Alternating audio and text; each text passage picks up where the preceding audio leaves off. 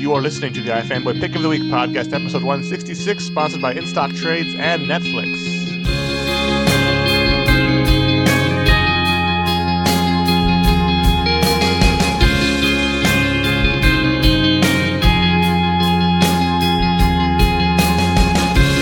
Looking like a limb torn or all together just taken apart, or wheeling through an endless fall.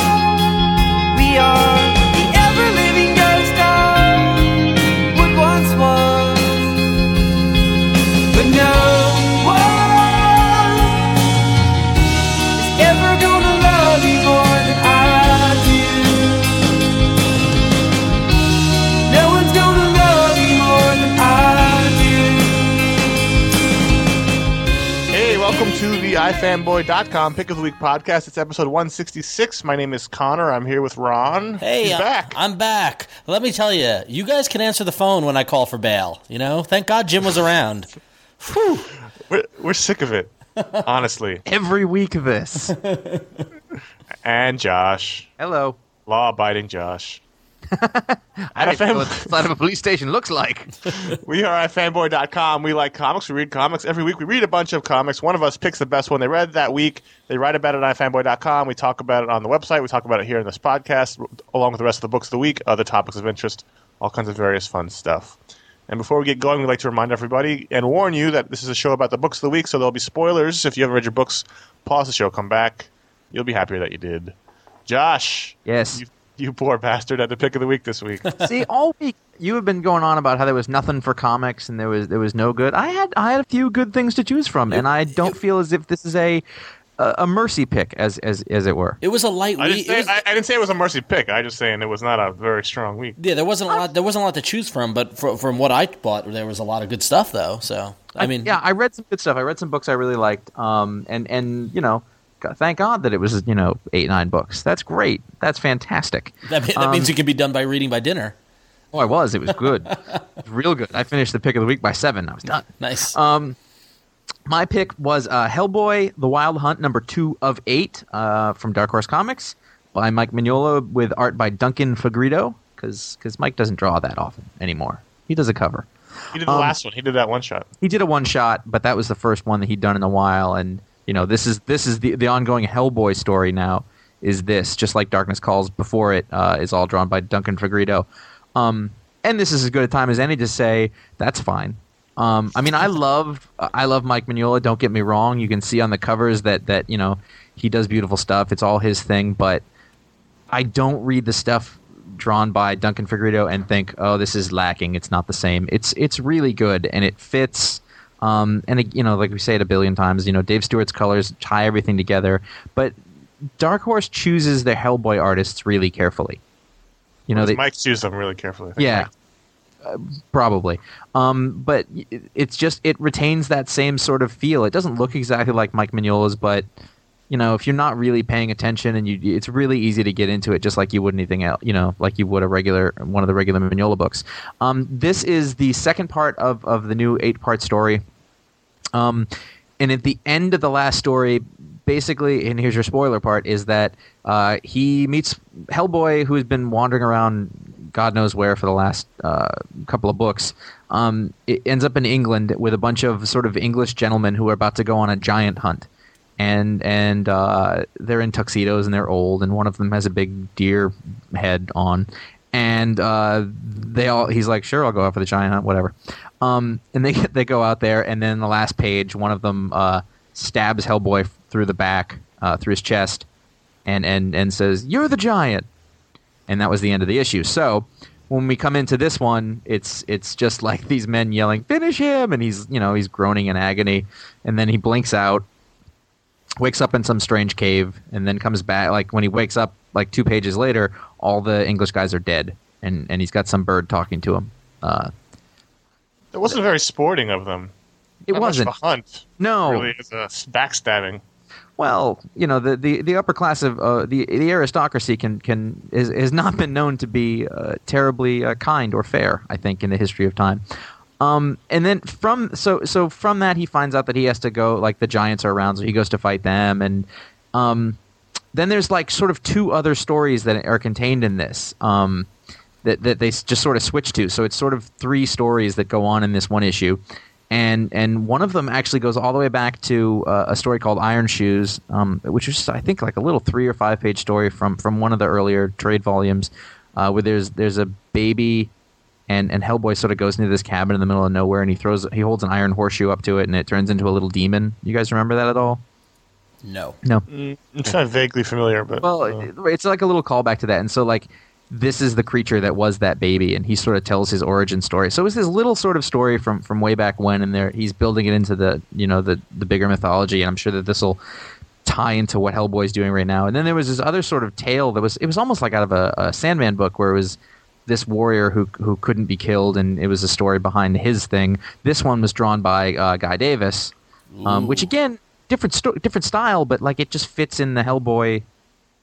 The look, I guess. So it's just sort of these three stories that I'm pretty excited about the idea that they're going to be brought together. I assume that they will, but this is a little more like the earlier Hellboy stuff would always have little backup stories and things. The whole issue wasn't one tale, so there was all these sort of short stories that they all come together into a big Hellboy mythology. And the thing that I've been thinking about what it is about Hellboy that I like is not like the big mythology and everything is fine, but it's a little hard to follow at times because it's been spread out over so many years, and I've only read them in the last couple of years. But the thing that I like is that Hellboy is just a guy who goes along with things. He's like, okay, this is I don't really have time for your crap, but if we have to go through with this, let's do it. Like when he wakes up. Basically, like when he wakes up, there's this bird talking to him. This sounds so silly out of context, by the way. There's this bird talking to him, and the bird put like a flower in his hand. And the bird's like, now the giants can't see you. And he walks over to where the giants are, and he goes, screw this. And he throws the flower down and starts punching them. Like, he doesn't have time for the BS. And that's the thing that I really like about him. The more that I think about him, he's just like, all right, there's just too much crap to deal with all the time. And let's just get this over with. So he just goes out swinging because he has a big right hand of doom. And why not? The last issue was a lot of fun. This one was too. I actually haven't read Darkness Calls, the mini that comes before this, and apparently that helps a lot, but I was cool with it. I was fine. You didn't seem to need the help. I didn't feel like it, no. It's like these stories really do all sort of work each on their own.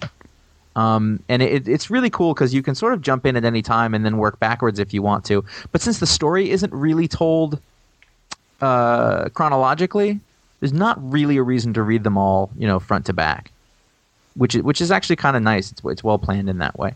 Is it still like that? Is it still not chronological? It seems like they're focusing on BPRD is all chronological. It seems like these are coming out regularly now, the Hellboy minis. I haven't really read much BPRD. I only hopped on there, so these are still less so because even so, like it doesn't seem like he's been existing completely in like our world and our timeline for a while. So it's hard to say. I guess I suppose this one is more so, but I don't know. It's in the middle of a story, so it's hard for me to tell you where it is. But I kind of just tend to enjoy each of these stories on their own and just sort of watch him do his thing, and these are one of the things about these Hellboy issues is that the pages are really just a lot of fun to look at. Like in one of those, like a lot of times I'm a very story driven person. I like to sort of go through the story, but I really like watching this, looking at the pages on these, each almost as their own merit, and sort of following the character through the pages. And like there's a fight, that happens, and it just doesn't feel like he's just sort of existing and floating around. You can sort of follow what's happening, and it's fun in that way. No, why did you pick up this but not Darkness Calls? I actually, when Darkness Calls came out, I hadn't read any Hellboy. So by the time that we started reading it, which was probably almost 2 years ago now. It's been that long since Darkness Calls has been. Yeah, no, it's been a while. So I kind of missed it. It's one of those trades I mean to pick up but don't. Nice. I will. I think that's the only trade I'm missing in the whole sort of progression of them. Do you know what number that is? That's 7, I believe. It's either 7 or 8. And I think this would be 8 or 9. I think it's 7. If I look... you don't want me to go through the shelf. It's a lot. There's a lot of Hellboys. Yeah, I was just saying, it's been, because it's been like almost, it's going to be 20 years soon of Hellboy. I mean, it's like we're Yeah, past 15 years of Hellboy, and it's like there's a lot of material there, and it's interesting to see that it's still coming out and it's still fresh and and good. Well, I think that for a little while it got weird. Like Hellboy took off. He left the BPRD. He spent a lot of time at the bottom of the ocean. I can't really even explain it that well because I'm not entirely sure I understand it. What I love about this stuff is out of context to somebody like me who doesn't read Hellboy. Like I've read Hellboy here and there, but out of context, it just sounds ridiculous. It's hysterical. It is. No, but it is, and like it's the thing is that you just sort of accept it. Yeah. Like all of a sudden Hellboy's at the bottom of the ocean and he's talking to a skeleton in a pirate ship. All right, we'll go with that. I mean, it really like you sort of just go along for that ride and hope that eventually it will come together. It is very much about the ride with this one, I think, more than the payoff of the story. And I think that's it's not like a regular comic book in that way.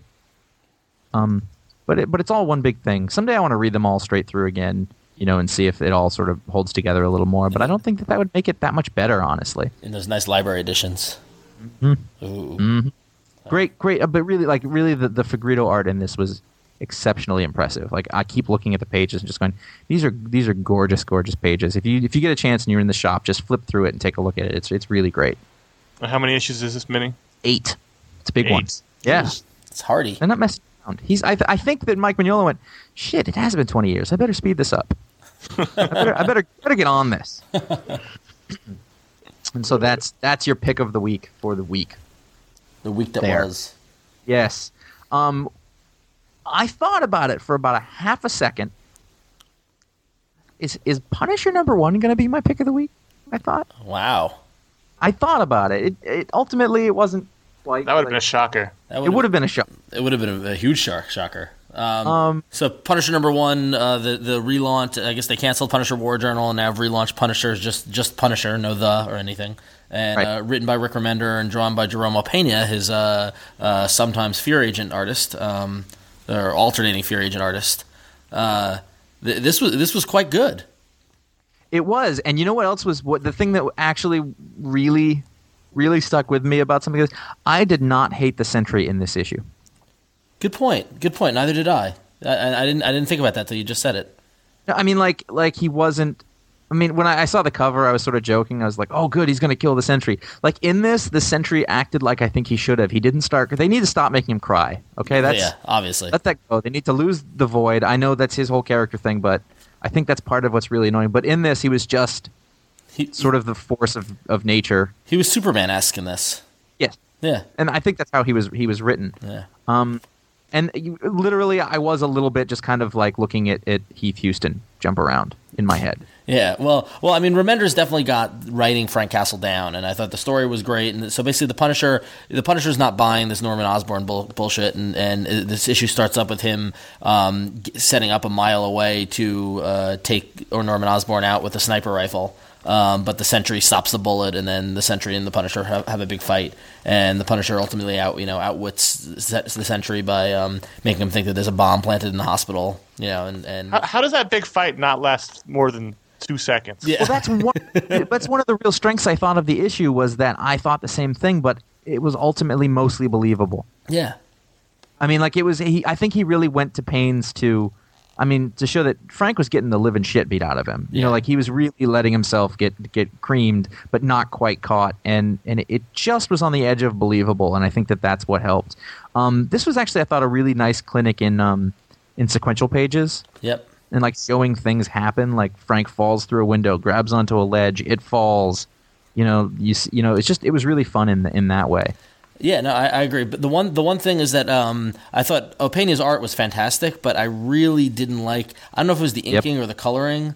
I actually thought the same thing. I looked. He inked himself. Yeah, and it seemed a little looser than I think we've been used to with him. And we saw some of these pages. We saw the pencils. Yeah, Rick shared the pencils with us, and they looked really amazing. And I remember, and I opened up this issue to we saw the first 2 pages, and I just remember with the first 2 pages kind of exhaling in disappointment, going, "Oh, Marvel coloring ruins another artist."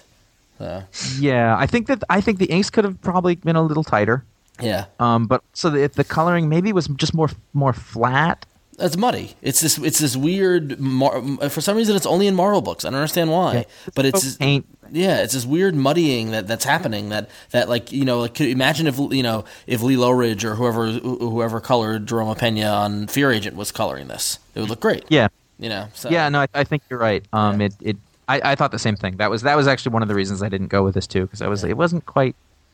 The added value though for this was the Punisher saga backup material that kind of is like, if this is somebody's first Punisher issue, they try to bring you up to speed on the Punisher as a character. It was possibly the funniest thing I've read in weeks. Because I didn't read it. You turn the page. Just look at the panels. You see, like, because they try to highlight everything in the Punisher's history, and it's like there's the Punisher with Spider-Man, with Daredevil, with Wolverine, with Power Pack, with Cable, with Doctor Doom, with Ghost Rider. It's like with Nova, Darkhawk, Moon Knight, Deathlock. Like it was just like stepping back from the character as like a comics historian. It just shows how, and I'm reminded of when we talked about it on the video show, how ridiculous the Punisher has been treated as a character over the past 20 years, as just this kind of like supporting kind of force of chaos, and not really coming into his own until the 2000s. It just really kind of reinforced that. It was really, as a comics history standpoint, it was really funny to read.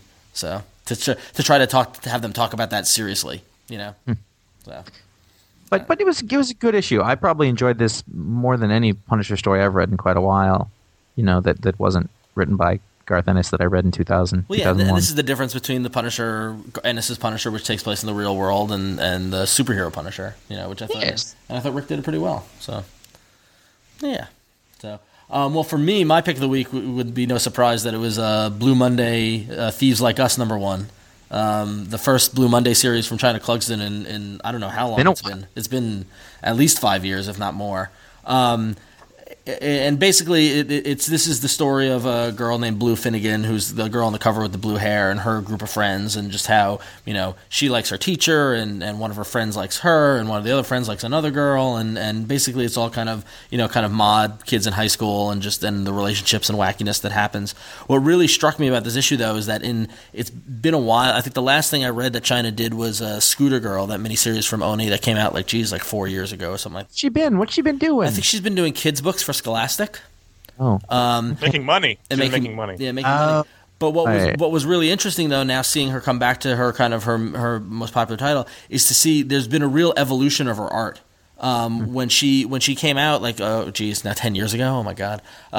When she first started coming out, she had a very, very strong Japanese manga influence. Kind of that, the big eyes, that sort of thing. That influence is still there, but her pencils and just the general artwork has kind of gotten to a more, I don't want to say normal, but more less Japanese American kind of style, more American style. And this was just, the art was really, really strong. I mean, that was the one thing that blew me away about this, was that, knowing, remembering and reading everything that she did previously. Like the layouts were stronger, the figures were stronger. It's just like everything it showed improvement, which I thought was really, really interesting.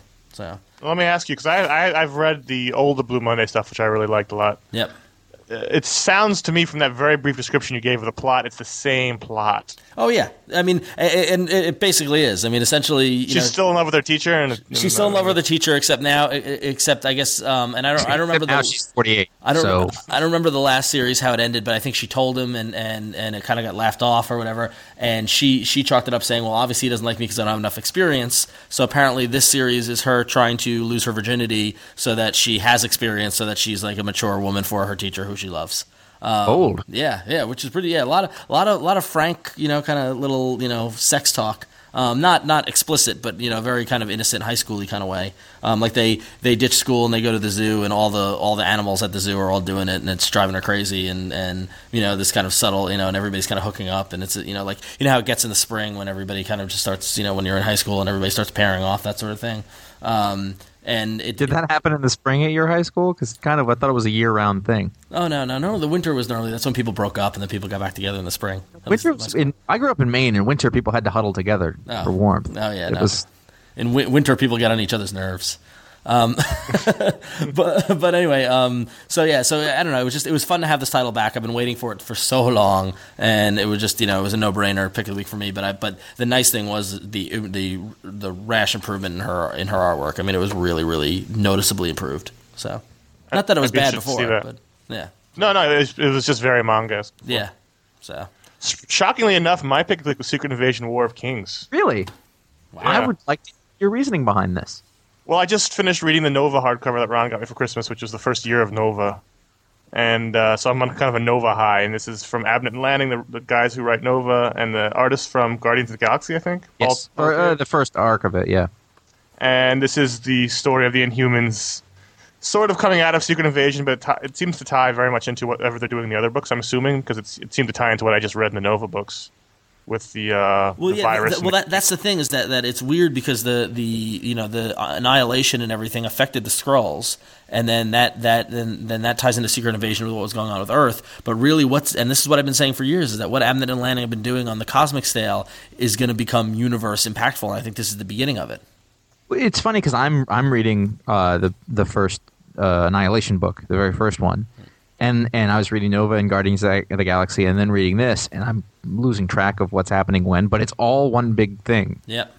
It's all. I don't know that it's going to be. I don't know if it's going to really affect the rest of the world. I think I really think it's just going to stay in their own little pocket universe they've got going. But you didn't read Guardians of the Galaxy, though, did you? No, but that's part of their pocket universe. I don't think it's going to spread into Captain America or anything else that Marvel's doing. I don't think that's the case. I mean, it just doesn't seem that way. But it is like setting a new paradigm, though, for all of these sort of classic Marvel characters. Yeah.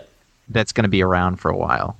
And it can be used in the greater Marvel universe if they want to, I suppose, if you want to look at it that way. So why did you like this, Connor? Because they seem to write old school Marvel. That's with a modern twist that's very fun and exciting. This is like reading books from the late '80s from Marvel, like the old Vision, Hawkeye, Avengers books, kind of that feeling where it's not all mired in sort of angst and street level stuff that permeates a lot of the books now. This is sort of big and epic and cosmic and punching and heroes are heroes and villains are villains. So it's nice to have that as a counterpoint to what you normally read in other books, and it's just fun. And the thing is, I really enjoyed this issue. I'm not going to read any more of it because it's continuing on to all the other books, but I enjoyed this as a one shot. And I think I didn't really need. I've only read that Nova, 12 issues of Nova, so you don't really need to read anything else. I don't think a lot of the information is really given to you. Oh yeah, They present it so that you can pick it up and you understand what's going on, and then the Inhumans kick ass and take over the Kree, which is pretty cool. The Inhumans decide they're not going to screw around anymore, and they're just they're going to fight. And the deal is that the Inhumans, for those of you who don't know, they were humans, and the Kree came to Earth a long time ago and turned them into perfect weapons. However, then they sort of got abandoned by the Kree, and so in this book, the Inhumans have said, and the Inhumans have always had this sort of... Then they went pacifist after that. Isolationist more than pacifist. Yeah. Like, they don't want to be involved, so they just cloister themselves in their own little bubble and try to stay away from the humans. In this one, because of everything that happened during Secret Invasion, that they had captured Black Bolt and basically tortured him and captured his son, he's pissed. And so he says, Black Bolt makes the decision... which thrills, his wife Medusa and his crazy brother Maximus. I love Maximus. I love it. Who was great in this, by the way. Are you going in Are you going in that room? Oh, you are. Ooh. And he says, we're taking it to them. And I thought, for me, the really fun part about this was it was like those characters are finally getting to be proactive. So long they've been the silent weapon that isn't used, like the nuclear weapon that doesn't get used. The fact that it's there is the scary thing. And you didn't know what was going to happen. I was like, are they going to go after the Kree? Like, are they going to fight their makers? And then there was a nice sort of bit at the end. The thing is, I wasn't really sure if I was enjoying this. I liked parts of it, but I didn't know if it was great. But I got to the end, and I was like, that was fantastic. It was just these big choices about what to do with these characters. And so basically, at the end of this, here's your big spoiler again. I guess Black Bolt is now the ruler of the Kree? Yep. Wow. That is huge. Yep. That's awesome. And so, I love the echo weapons that were powered on the echoes of his whispers. Right. Yeah, that was really cool. Brilliant. Yeah. I like that Maximus had been the one to design all of that stuff, and they never used it. Yep. So turning the whole city into a ship and basically into a weapon, it's all so cool. And then Pelletier was totally channeling Alan Davis through a lot of the pencils. Yeah, he was. Which is a good thing. I didn't enjoy these pencils as much as I liked his work on Guardians of the Galaxy for whatever reason. I don't know if it was exactly the same, but it just felt a little different. Yeah. I don't know. I don't know if the colors were muted or something. Like, it was weird. Yeah. Like, it wasn't quite coloring again. I hate to be that guy, but you're that guy. seemed a little off. Yeah, whatever. I prefer a slimmer Black Bolt also. Yeah, he was a little beefy. He was a little beefy. He was a little who's the JSA guy who makes everybody giant? Eaglesham. I couldn't think of it. Yeah. It's a little he's on the sauce. He's on the juice. But every time a new Inhuman story comes out, I sort of like temper myself because there just aren't that many good ones.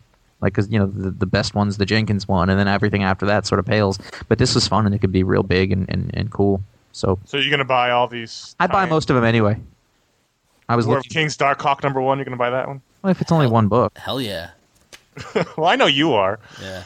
War of Kings #1, War of Kings Darkhawk #1, X-Men Kingbreaker, Guardians of the Galaxy, Nova. Yeah.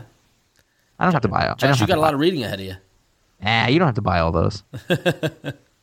I buy the regular books I buy. Maybe a one-shot here or there if I need to. War of Kings is a 6-issue miniseries. Darkhawk is a 2-issue miniseries. And X-Men Kingbreaker is a 4-issue miniseries, in addition to Guardians of the Galaxy and Nova.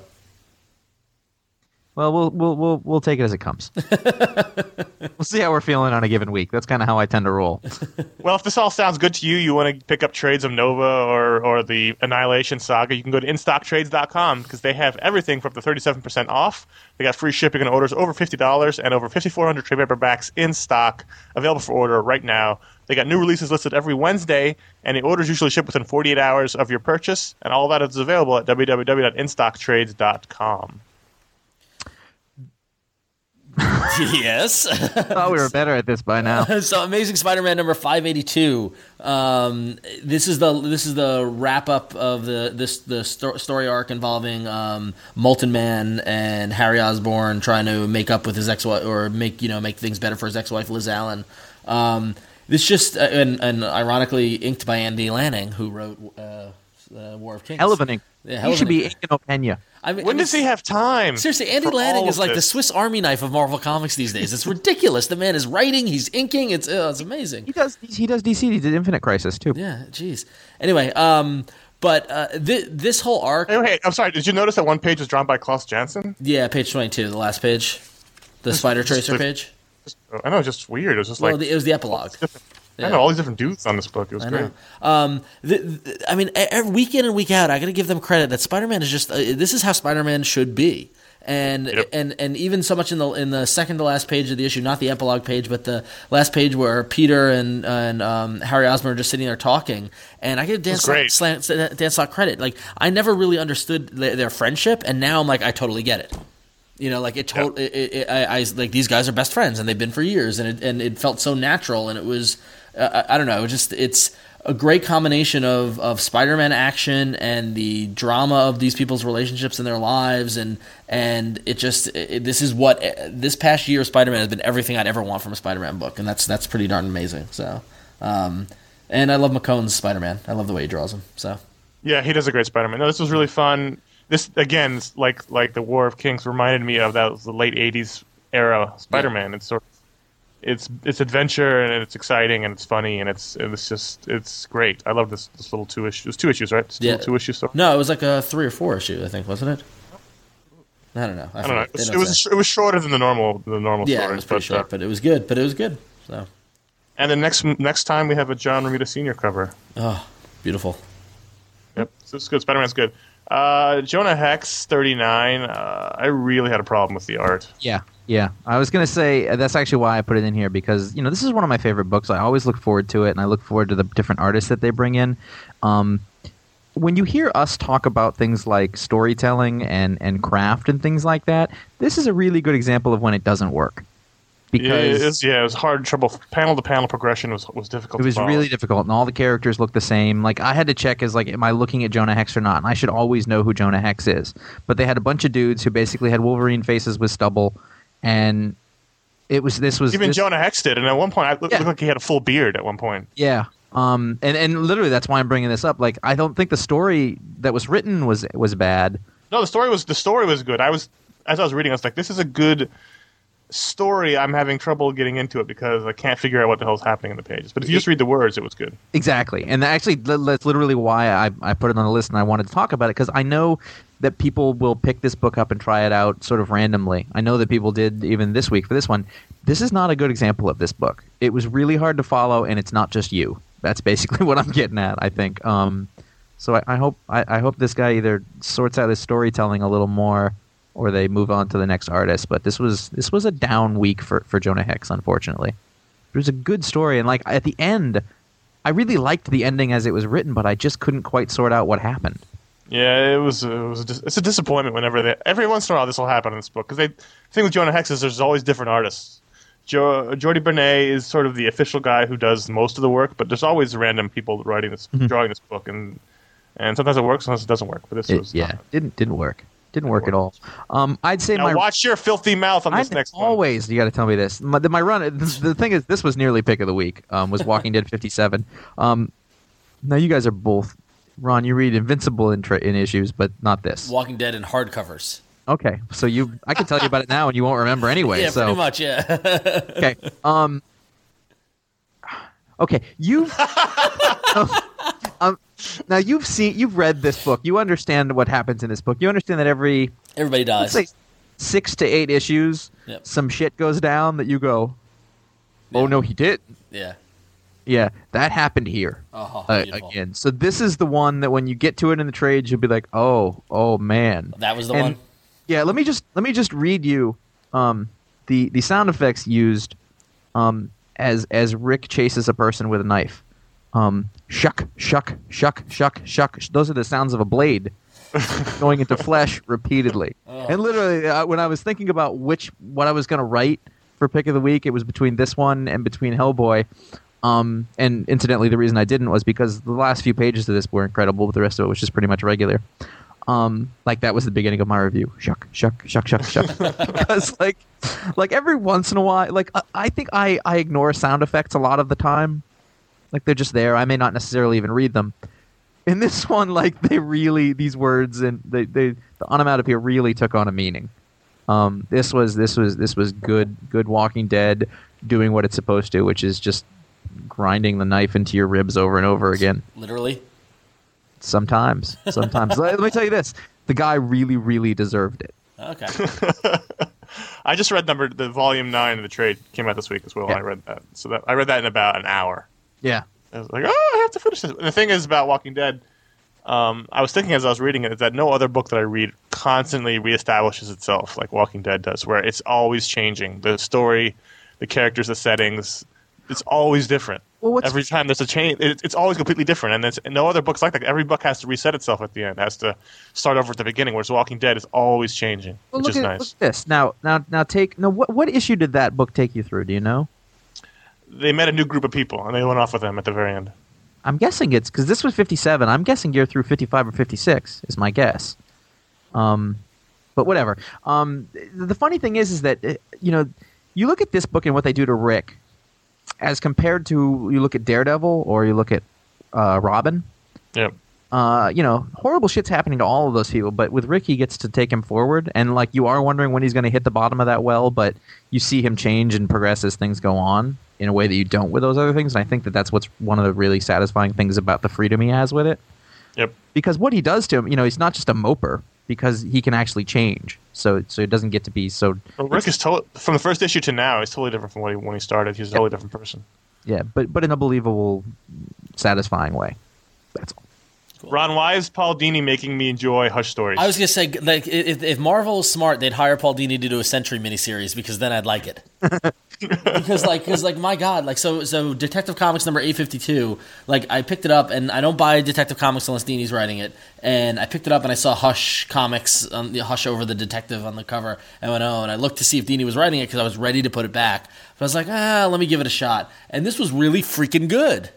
It was really good. It was the closest awesome. thing to pick of the week that I had besides War of Kings. Basically, in this story, with Batman, Bruce Wayne missing, and if Bruce Wayne is missing, and you know he's Batman, you know he is missing, and you look like Bruce Wayne, well, this is your chance to fuck shit up in his life. So Hush goes around town, because it picks mucking up with his good name, he steals his money. It picks up at the end of the last arc where, basically Catwoman fucks over Hush and steals all of his money, leaves him beat up and penniless, and it starts off in the beginning of the issue with him basically committing suicide. and Yep. he gets fished out. He jumps off a bridge and he gets fished out of the water by some dock workers or whatever. It's a Wonderful Life-esque, and it's amazing to see how quickly Hush turns it on. He just immediately turns on that he's Bruce Wayne and convinces these guys that he's Bruce Wayne, thanks them for helping him, tells them where to go to get paid, and then they give him some money, and he goes off and he picks up a socialite and sleeps with her and steals her yacht and kills her, takes the yacht to Jamaica, sells the yacht, gets $700,000, goes to Australia and poses as Bruce Wayne. Like, it's amazing to see how quickly he's able to get back up and running and have money. Like, Yep. it was amazing. It was great. It was really good. Goes to one of Bruce Wayne's companies, says, "Hey, I don't have any local currency. Can you give me $2 million?" And they say, "Sure." Yeah. So it's like it was very psychological. There wasn't a lot of action. It was just Hush systematically going through Bruce's life, and at the very end, Catwoman's. Yeah, well, at the end he goes from Australia, then he goes to Vietnam, and he goes to another Wayne Enterprises, eco tourism company, and tries to pull the same thing, and it doesn't work. Like, the guy who's going to get the money is gone for too long, so he bails. And I thought that was a cool balance in that, like, it isn't so easy, Right. like it doesn't always work out. And then it ultimately ends with Hush getting captured by these like Vietnamese dudes, and it's Catwoman. So. Yeah, It was really good, really, really good. yeah, it was really good. It was. I can't believe how he's able to take this character that Jeff Loeb created that I can't stand and make him really, really good. It's not fair. I'm gonna drop him a note telling him to stop. Yeah, just stop. All right, I can't take it. You're contradicting my prior held beliefs, and as a comic book fan, I have a really, really hard time with that. If you want to leave reviews for the comic books that you read, you can do so at ifanboy.com. You can go to ifanboy.com/comics and pick your books, and then there's a little thing that says write your review. And we like to highlight a couple of those every week. This first one, Ron? Sure. First one comes from Biff Tech, who wrote about Buffy the Vampire Slayer number 21, and he gave the story a 4 out of 5 and the art a 3 out of 5. And nobody else in the iFanboy community made it their pick of the week yet at the time of recording. Maybe somebody will do it between now and Sunday. But so Biff Tech says that Jane Espenson was my second favorite Buffy scripter. The geeky humor, deep characterization of marginal characters, although at this point Harmony is no longer that, and witty dialogue shine through in the issue, and Janty's art is reliable. But Espenson's forte is the small screen, and the phrasing and pacing of sequential art work differently, making this awkward at times and a bit too condensed. Which is interesting because I thought this was a weird issue. I definitely got a weird vibe to it, but I didn't think it was that pacing was that off. Everyone knows I love this series. In the summertime, we did our video show where we talked about our top 5 books, and this was one of mine. Yep. This was, how can I be nice? Not its strongest moment. This was the least good issue I've read of this book. Yeah. There's another one for that, I think. Well, because part of the issue it was not good. Well, part of the issue was that it didn't involve Buffy and everybody. I just thought it was very awkwardly written, very awkwardly paced. Yeah. The story in itself was stupid and made no sense. Yeah. I did not enjoy reading this, which is a disappointment because I always look forward to Buffy, and it comes out less reliably now. So when it does come out, I'm excited, and this was very much a letdown. We had a weird. Yeah, you're down on Buffy. You're down on Jonah Hex. Hush is great. It doesn't make sense. I feel as if this was setting up the next big arc and maybe the final arc of the season, where because basically Harmony is a vampire and she gets an MTV reality show and is able to expose the world to the fact that there are vampires and make them seem cool, and then make the Slayers seem like the ones that aren't trustworthy. And so it kind of ends with Buffy and team watching this on TV, going, guys, what do they know that we're the good guys?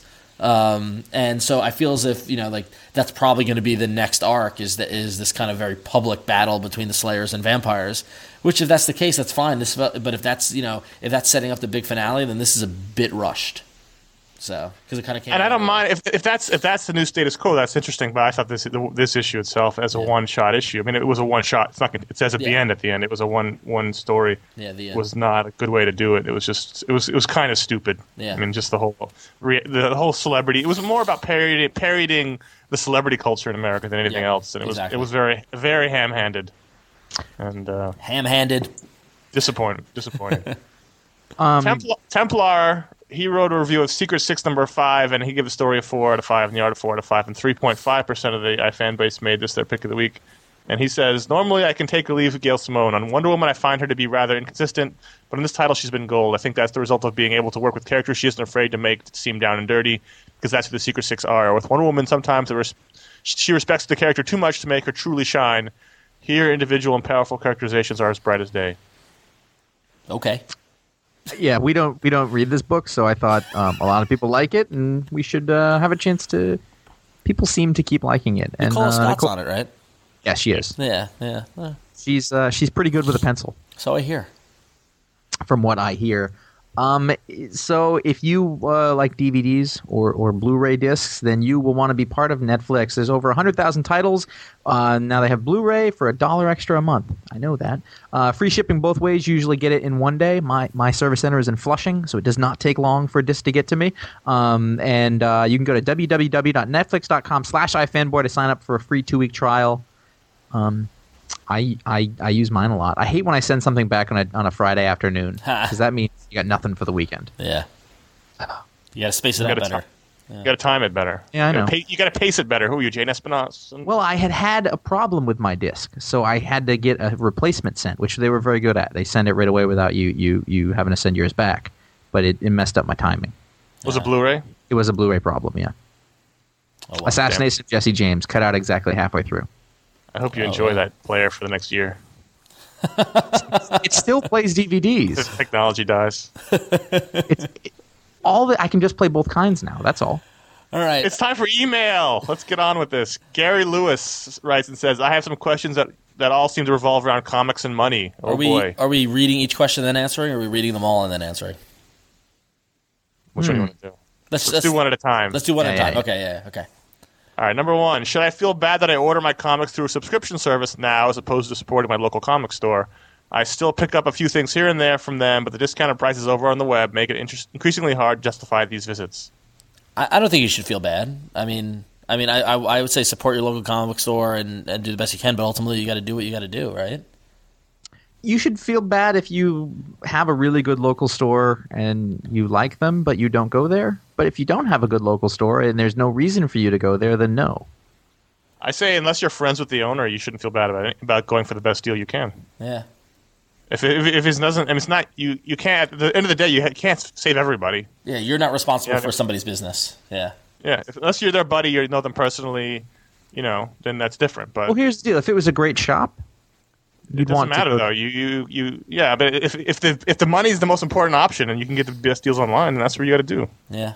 In these days, this economy, you got to do what you got to do, and the store owners understand that. I mean, it sucks, but nobody wants to see a business go out of business. But if you only have so much money you can spend, then what you try to do. I mean, like what I do is I'm friends with my store owner. That's where I shop on a weekly basis. I still buy stuff online though. I buy the majority of my trades and stuff like that online because it's a better deal.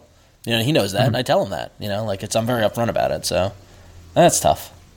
All right, next one. Comics are expensive, and one of the reasons is the quality of materials used to produce them. Would it be possible for a new comic company to come out printing comics like it was done, say, 20 years ago and have a lower price point, maybe $2? I don't want the quality of my books to diminish, but at the same time, it's the story and the art that's important to me, not the grade of paper it's on. I would say go find a comic from 20 years ago and tell me if you want to buy that on a week-in, a week-out basis. Because I don't think you want that. I think we've been spoiled. Like that the newsprinty paper and the way it absorbs the ink and stuff like that. Ugh. Yeah. I also think like people don't like a $2 comic. I don't think is enough of an incentive. I mean, you see that with. What's funny is that people love Fell and people love Casanova, but they don't say they love it because it's $2. Right. You know what I mean? Like good, right? Right. I mean, like the thing is, I think everybody's come to accept $3 as a price point. I think higher than that, people obviously complain about, but for most of your comic book readers, that's not the thing that stops them from buying a book or gets them to buy a book. You know what I mean? Yeah. Well, it's funny because whenever, what are those books, the showcases that come and the essentials that have the newsprint? Mm-hmm. Yeah. Whenever one of those comes out on iFanboy on the pull list feature, people always complain about. I'd buy this if it wasn't for the paper. I think it's more of a factor than people realize. Like Ron said, if you really look at those books, it really does affect the art. Well, and that's the funny thing about those essentials is that I love them because they are cheap and there's so much in them, but they're black and white. Like if they tried to reprint those in color on that paper, it'd be shit, and I wouldn't want it. You know, But also, it would be more expensive, and you wouldn't be able to buy them. Exactly. Yeah. That's a tough one too, but I think that if somebody, if Fell or Casanova or one of those other books, if somebody came out with a line of comics that were maybe black and white and $1.99 or whatever, ultimately that wouldn't be the thing that made them successful. It would be that they're good comics, like Josh mentioned. So because the difference between a good comic that's $3 and an okay comic that's $2, I'm buying the $3 comic. It doesn't matter, I guess just because we've gotten used to it. All right, third part. Yep. When does Phil come out again? Next year. Good luck with that one. Never. I want someone to blame for this price jump so they may be punished. Any idea who I can pin this on? Alan Greenspan. No, not just Alan Greenspan's price was going up for a while. What's the other guy? Who's the new guy? Bernanke? No. Even if the economy hadn't crashed in October, we'd still have a $4 comic book. It's because of the paper pricing and all the stuff that comes, the overhead from producing paper goods. Yeah. And the overhead of all sorts of things, insurance. There's a lot of factors, but it's not. I mean, everybody wants to blame exclusive creators and Alex Ross. I can get behind that. Let's just blame Alex Ross. He's the new scapegoat. I would like a T-shirt. Blame Alex Ross. Oh, write that down. Well, that's good. He's not angry at all. That's fantastic. All right, fine. We'll pick somebody less volatile. Blame John Byrne. Our next email comes from Ed from Canberra. Isn't that Australia? Yes. On the cover of the new issue of the newly relaunched Punisher series that we talked about earlier, Frank has Norman Osborn in the crosshairs of a Super Skrull rifle, similarly with the Sentry on the variant cover. If Frank actually managed to take out Bob the Sentry or Norman Osborn, that'd be pretty cool, right? My question is, which character in the Marvel Universe should the Punisher kill, not only because that person is annoying, but also to improve his rep? Mila. No, she's taken care of. Oh, she's always on there. The background. She's the albatross of the book. He's working on it. How great was it when they tried to get rid of her? The thing is, all the characters I really don't like are good guys, so Frank can't kill any of those unless it turns out that one of them is like a pederast. The ones we would hate, the ones we want to go away are the ones we find annoying, but the ones you hate are there to hate. That's the reason why they're there. You want to hate them. That's the point. Yeah. Like I would love him to shoot Tony Stark in the head, but then I wouldn't have someone to hate. Right. I want Tony Stark back. I don't know who this guy's been. I think they're going to find out he's a super Skrull. and then we can have the actual Tony Stark back because he was at one time awesome. I'd love the Punisher to shoot Clint Barton just to see what would happen. That'd be great. To John. Yeah. No. You know, it'd be great if he shot Mockingbird. Like she just got back and then bang in the head. Hey, dudes, bam! And then Clint would stab him in the face with an arrow. Nah, Clint would cry. I'll take while these. stabbing him in the face with an arrow. What if they found like a hard drive full of child porn on Strong Guy's computer? You know what? If anybody would have it, it would be him. Totally. He's got that little baby hair doopy thing. Oh, be nice to Guido. He's a good guy. Not a real person. He's awful. He's He not should into go. child He should porn. get shot too. So if you have a recommendation of somebody who should get shot by the Punisher, email us at contact@fanboy.com and let us know. So on to the voicemail. Cool. Our old friend checks in. This is Daryl. I ain't even stalking. I'm just pissed. Old man Logan. How the hell is Logan beating all the X-Men? They all train with him. They all know how he fights. How would he kill all the X-Men? And how would Mysterio, who has no powers, trick Wolverine? He doesn't have telepathy or anything like that. How would he trick Wolverine into killing all the X-Men? That's just bullshit. I think Mark Miller broke Daryl.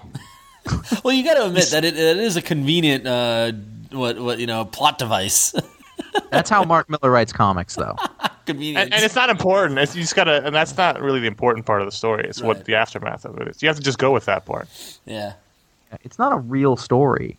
Well, I mean, in any sense, in no way is it a real story. But the thing is, like, he's like Batman. Like, if you were to ask, like, who is going to take, if they got the chance, could Wolverine take everybody down if he had to? Yes. I think the prevailing answer to that in the Marvel universe is yes.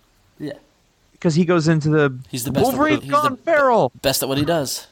goes into berserker mode, and then Yeah. I didn't have a problem with buying the fact that he would kill them all. Oh, and I don't have a problem with Mysterio doing it either. Mysterio is pretty badass. Mysterio is as badass as they need him to be. Right, yeah. It's like Electro in the beginning of New Avengers. Yeah. Like, yes. he's just the guy who broke everybody out of, like, Electro? Yeah. Him? He's either bumbling or he's deadly, depending on what the story needs. He serves the story. And really, that's not the point. I mean, the point is that's just a device to tell the story. It's not really, It could have been anybody. It could have been, I don't know, Mysterio's cousin. Mastermind. Yeah. Yeah. Why wasn't it Mastermind? That would make more sense. Oh, he's Because dead. it's Lady Mastermind now, and it's all complicated. And Mysterio's costume is awesome, so it was better to set that reveal was awesome. Love the the big dome fishbowl. did. Love the fishbowl. Yeah. He's quilted. All right. If you're pissed off about anything about Mark Miller or Wolverine, you can call and leave us a voicemail at 1-888-FANBOYS. That's 1-888-326-2697. I should not. Cold meds just. Yeah, I should not be. The cold medicine just wore off like 10 minutes ago. Oops. So anyway, Doctor. Mysterio wears his lining on the outside. That's the problem. Yeah. Like you buy those jackets that have lining in them for the winter. Yeah. He wears The thing about Mysterio that always got me was the little buckles on the cape to the little eyeball buckles. Those always freaked me out. Those are his eyes. Yeah, that's because yeah. I don't know. I always hate liked Mysterio. Remember Mysterio was the big reveal in the Kevin Smith Daredevil run? I hated that. That's why I hate Mysterio, I think. Oh, you hate Mysterio? It's awesome. Mysterio's Mysterio. Awesome. Mysterio's great. He has no limits. It's like whatever you need Mysterio to do, that's what you can make Mysterio do. Like he's that like utility character in that way, I think. Does he really not have powers? Well, no, but they don't ever really explain how he's like. He was a special effects guy. Yeah. How is he doing it? Like, is he using mirrors? Does he have animatronics? Like what? Well, the irony is that there have been 3 Mysterios. There was Really? Quentin Beck was the first one, then Daniel Burkhart, and then Francis Klum. Yes, Klum. But now I think now it's Beck. Beck it's the one that currently is the one. Yeah. Like he worked in the '60s when you didn't have to explain or try to find some reason for it to work. But like now, I feel like you need a reason. You don't. I don't think that's true anymore. I don't think and that's part of the problem with comics is you feeling the need to explain everything. Yeah. No, Just go with it. Mysterio can make you think other things are happening. Quentin Beck was an expert designer of special effects devices and stage illusions, a master hypnotist and magician, and an amateur chemist and roboticist. He has extensive knowledge of hand-to-hand combat techniques, learned as a stuntman, but didn't otherwise possess superhuman abilities. See, that's what gets me. If he was a mutant, I would buy it. Yeah. But he's not. Mysterio has personal weaponry that includes a one-way plexiglass fishbowl helmet with 30-minute air supply, with holographic projector, and gloves and boots armed with nozzles which emit hallucinogenic gas. He developed a gas that can cancel Spider-Man's spider sense when he is cloaked in his mist gases. He uses sonar to detect objects and beings nearby. He also has more advanced technology at his disposal. See, whatever you need him to have. Oh, he's hand-to-hand. He knows robots. He knows gases. He's a chemist. He's a roboticist. That's so different than Batman, though. True. I know. There's tons of guys like that. Do you want him to be on the same level as Batman? You can't have that. What I'm saying is that there's no difference between if you want bad guys who are formidable, you got to make them formidable. Otherwise, they're a joke. Yeah, but he's got a fishbowl in his head. Also, you said nozzle. It's an awesome Nozzle. design. What I love, these are the things I forget about. Karen Page was killed by Bullseye after Mysterio had convinced her that she was suffering from HIV due to her time as a porn star. Like, how did I miss those issues of Daredevil? That was Kevin Smith's run. No, I know, but I love that. Well, at some point before that, Karen Page was a porn star. I don't think so. I think they just brought her back, and that was I don't remember. Well, she was on heroin. No, she was. She was on heroin, and she did porn. I thought she was just a hooker. No, there's a fine line. Somebody sets a camera up, you're a porn star. Oh god. Yeah, it doesn't take much to be a star in that industry. What I love, Karen no becomes addicted to heroin and starts making pornographic movies. There's no character porn actors. There's only stars. There's no hierarchy. You go from not doing porn to being a porn star right away. It's true. You can climb the ladder very quickly. There's no in between. Yeah. Do one porn, you're a star. No wonder so many people want to be in it. How do you supply the internet with that many people? Like, what's the overall? Like, I'm thinking, like, what 8% of all women have now done porn because that's the turnover that we have going on. And I'm still waiting to see somebody we went to school with. It's got to happen. It's got to happen. Except for the Eastern European factor. Yeah, anyway. Good point. Wow, we are off topic. Wow, so if you still want to check out ifanboy.com, you can definitely do that. I don't know why you would. We don't talk about any of this there. If you're all the men that are still listening, you can check out ifanboy.com for Josh's Pick of the Week review of Hellboy. You can read our in-depth comic book discussion, our daily columnists, and all the fun stuff that happens at ifanboy.com, including the Monday pull list, where you can get all your books, make a pull list, and rate and review your books on Wednesday. And print it out, which is awesome. I always do that. You can go to the video show. Wait, you'd go to the website and watch the video show. It comes out every Wednesday, except this past Wednesday, when it didn't, because we took our first week off ever and our last for a good long while. So there was no show last week, but if you go to revision3.com/ifanboy this week, you will see our Secret Invasion wrap-up show. Hopefully. That's right. Maybe there will be some surprises in what we thought or what we didn't. Maybe. And you can get a T-shirt and wear that while you're watching the show, and then wave a flag and have a poster on your wall and hold a Polaroid of us while you're doing all that. And you can get your T-shirt at revision3.com/store, where they have the iFanboy intern shirts for $15.99.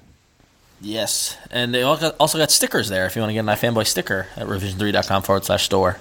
Little logo on a blue field type thing. And if you need to get in touch with us, you can email us at contact@ifanboy.com, or you can call and leave a voicemail at 1-888-FANBOYS. It's 1-888-326-2697. Any questions, comments, opinions, thoughts, anything, we love to hear from you, so write and call in. And if you're calling in, be sure to limit it to about 30 seconds and tell us who you are and where you're from. That name is huge, by the way. If you go to ifanboy.com/about, you will find many links to the different social networks and places on the web where you can get in touch with us, be it Facebook or Twitter or MySpace or ComicSpace or any of those things. So go there.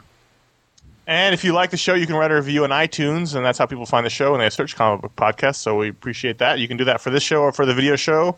We thank you very much. If you can tell your friends, your comic book store buddies, your people that you know, the people you screw over when you shop on Amazon, all those people, tell them to spread the iFanboy word.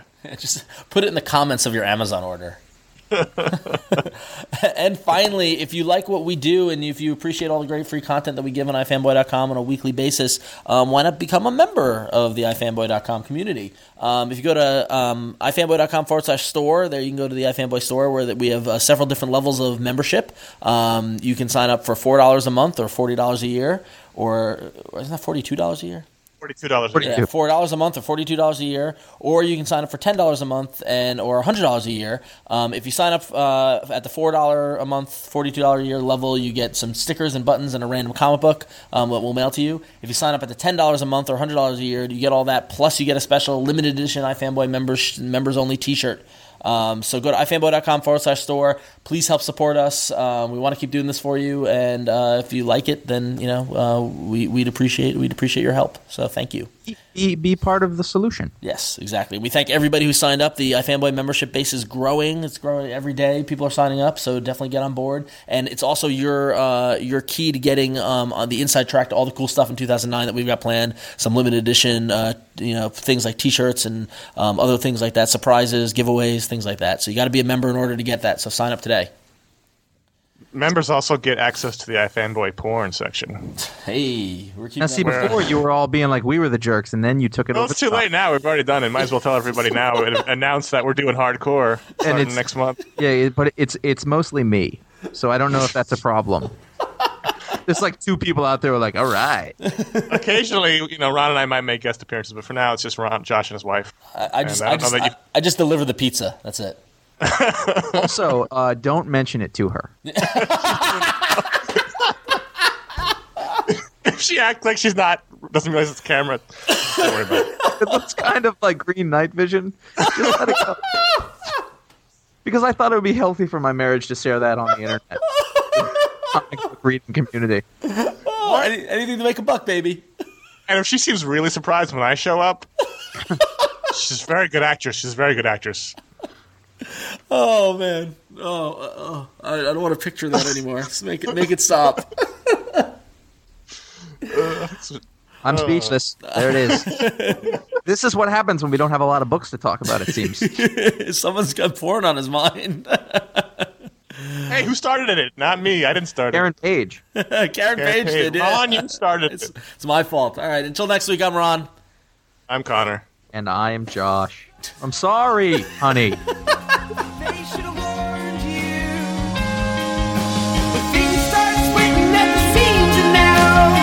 The whole